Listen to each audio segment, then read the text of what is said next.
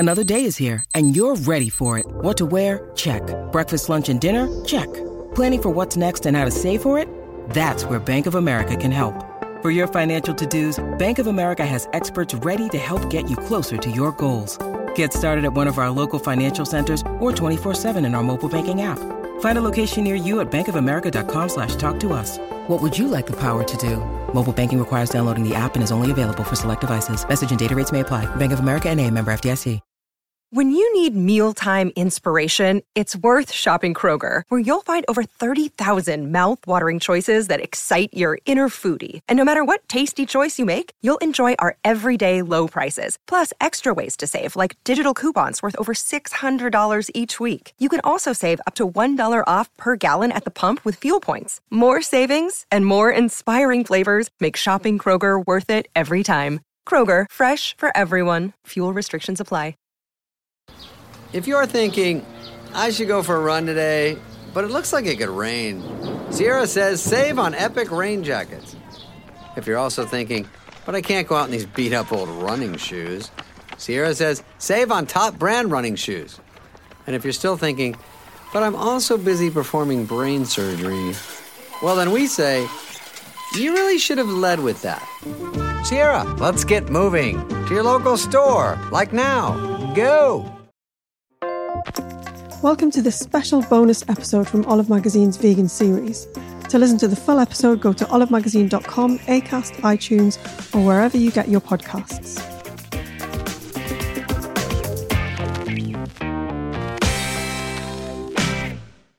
This is the vegan baking bonus episode, and I'm here with Tom Adams, also known as Project Vegan Bacon on Instagram, and we are talking about his vegan lemon meringue pie, and he's going to talk us through it with lots of tips and tricks to get it just right. Hi, Tom. Hello, I'm back again. Back again. So the vegan lemon meringue pie, you said, is one of the most popular recipes on your website and on your Instagram. So let's start at the beginning. What do we do first? Yeah, so there's 3 elements to a lemon meringue pie. First is the pie crust, which seems like the sort of simple element, but the pastry work is actually one of the more challenging elements of baking, just because it's quite sciencey and there's a few sort of tricks and rules you have to follow. So you're in your kitchen, you've got your bowls, you've got your ingredients measured out. Try and make sure, usually you want all your ingredients the same temperature, but for pastry, you want the butter to be ice cold, because when butter warms up, it releases moisture. And when pastry bakes, you don't want the moisture being absorbed by the flour, because it means the crust will shrink and it will crack. And to get that really beautiful lamination in pastry, it's best if you keep the butter as ice cold as possible, which is why in the recipe there is cold water added to the pastry rather than room temperature. Keeps the butter firm, and it means as we roll it out, as we make layers, the pastry will be really delicate, really flaky, and buttery as well. So that's the first element, and I suppose it's hard to talk through it. Essentially, it's you cut up the butter, mash it in. You can use your fingers, although your fingers will slightly warm it, but and then clump it together and then chill it, because you want the dough to relax slightly. Because as you work the dough, gluten will develop, and you sort of want to relax the gluten, because gluten will tighten the crust, and ideally you don't really want it to shrink or it to dry out. Chill the dough, and then afterwards you roll it out, roll it into a big disc, try and get it as thin as possible. And I always find that I've rolled it thin enough and it's not quite thin enough. So I always think push it further than you think. If you reach a point where you've rolled it so thin that there are holes, then yeah, you have gone too far. But you can always just sort of fold it back up and do it again, and you've got even more layers than you started with. So it's always try and push it as far as you can and get it to sort of 2 or 3 millimeters in thickness. And then drape it over your tart case. Use baking beads to hold down the baking paper on top. This sort of prevents the shape from morphing too much in the oven. And then so once the pie crust is done, you can set it aside, and then you can sort of move on to the other elements separately. And we can't have lemon meringue pie without the lemon bit. traditionally this would be egg-based. How do you get over that hurdle? Yeah, so it's essentially just a sort of set lemon curd. And then often, not always, but often you find egg yolks being used as sort of for colour and to set the curd as well, because obviously when you cook yolks, they firm. And so what I've done here is I've just used cornstarch to set the curd. Starches, when you heat them up, they firm up. And so that's essentially what's being done here. I also used agar-agar powder, which is sort of a vegan gelatin. And you can get away with skipping it. You would just up the amount of cornstarch because I know it is a specialty ingredient. I have managed to find it in supermarkets, but sort of not every supermarket. And it sort of needs to be the bigger ones that have sort of the specialty sections. And so all the flavor comes from the lemon and the lemon zest. And I suggest using a soy cream, but you can also use coconut cream. I found that people worry about the flavor of coconut coming through too much, but I feel that lemon is such a strong flavor that you very rarely do taste the coconut. And if you do, I sort of think it's a nice flavor to have. I recently made a pineapple meringue pie, and I used coconut there, and I thought it was a really nice complementary note. And so it's all done in the pot, and you put it into the tart case, and then you leave it, set it aside, and it will set at room temperature, or you can put it in the fridge for a few hours. So is it literally just you just put in the liquid ingredients in, and then thickening it with cornstarch over the heat? Yep, exactly. Yeah. A baking tip and trick that I use for everything is that people they do everything right, but then they run into clumping, which is when you sort of mix a powder into a hot liquid, and even though you have the whisk and even though you have the sieve, you just keep getting clumps, and then the recipe is kind of ruined, because if the clumps don't absorb into the liquid, then you kind of are stuck. So what I always suggest, and I do this for many elements in baking, is that if you have to mix a powder into a liquid, take a few spoonfuls of the liquid in a smaller bowl and then add the powder separately with a small whisk or a small spoon. Mix it until it's a paste or a thick liquid. Because when there's much less liquid, it's so much easier to force the powder into it rather than if you have a big bowl, a big pot, because then, the clumps happen and they just scatter all over the pot, and it's very, very hard to get it to absorb.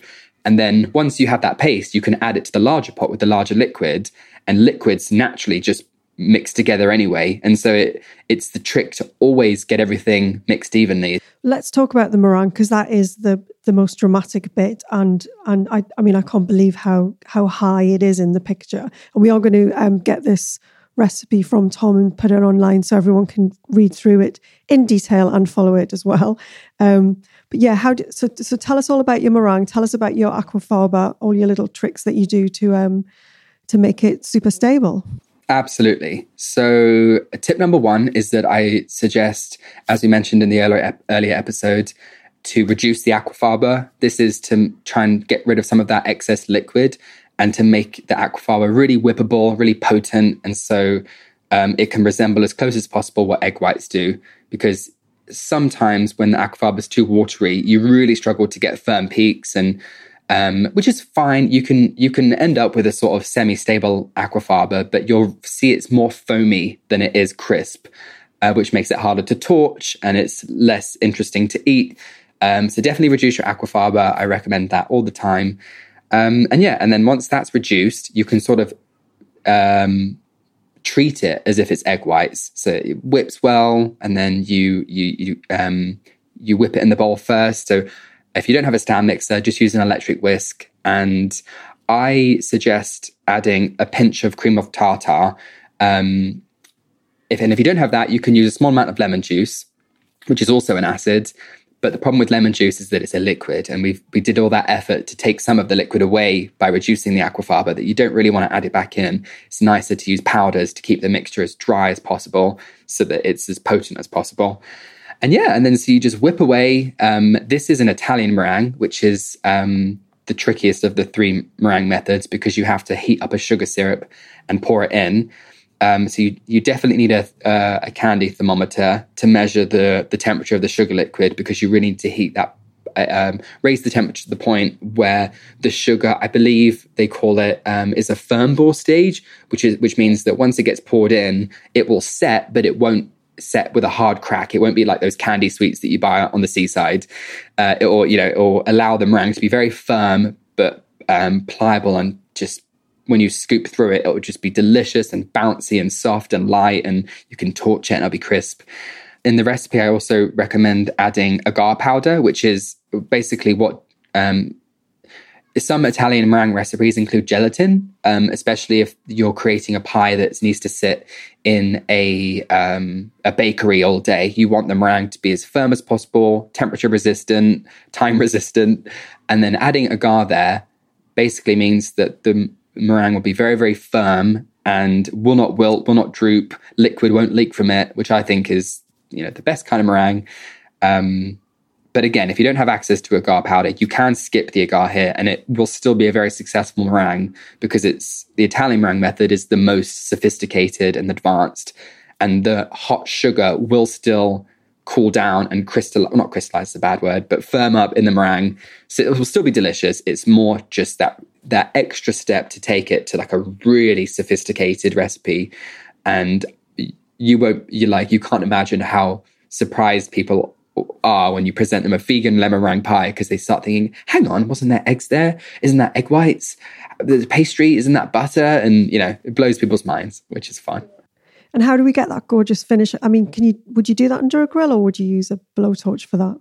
I recommend using a blowtorch. You can broil it. I just struggle to get that really nice shading. And obviously, if you have a handheld torch, you can burn it and scorch it as you please.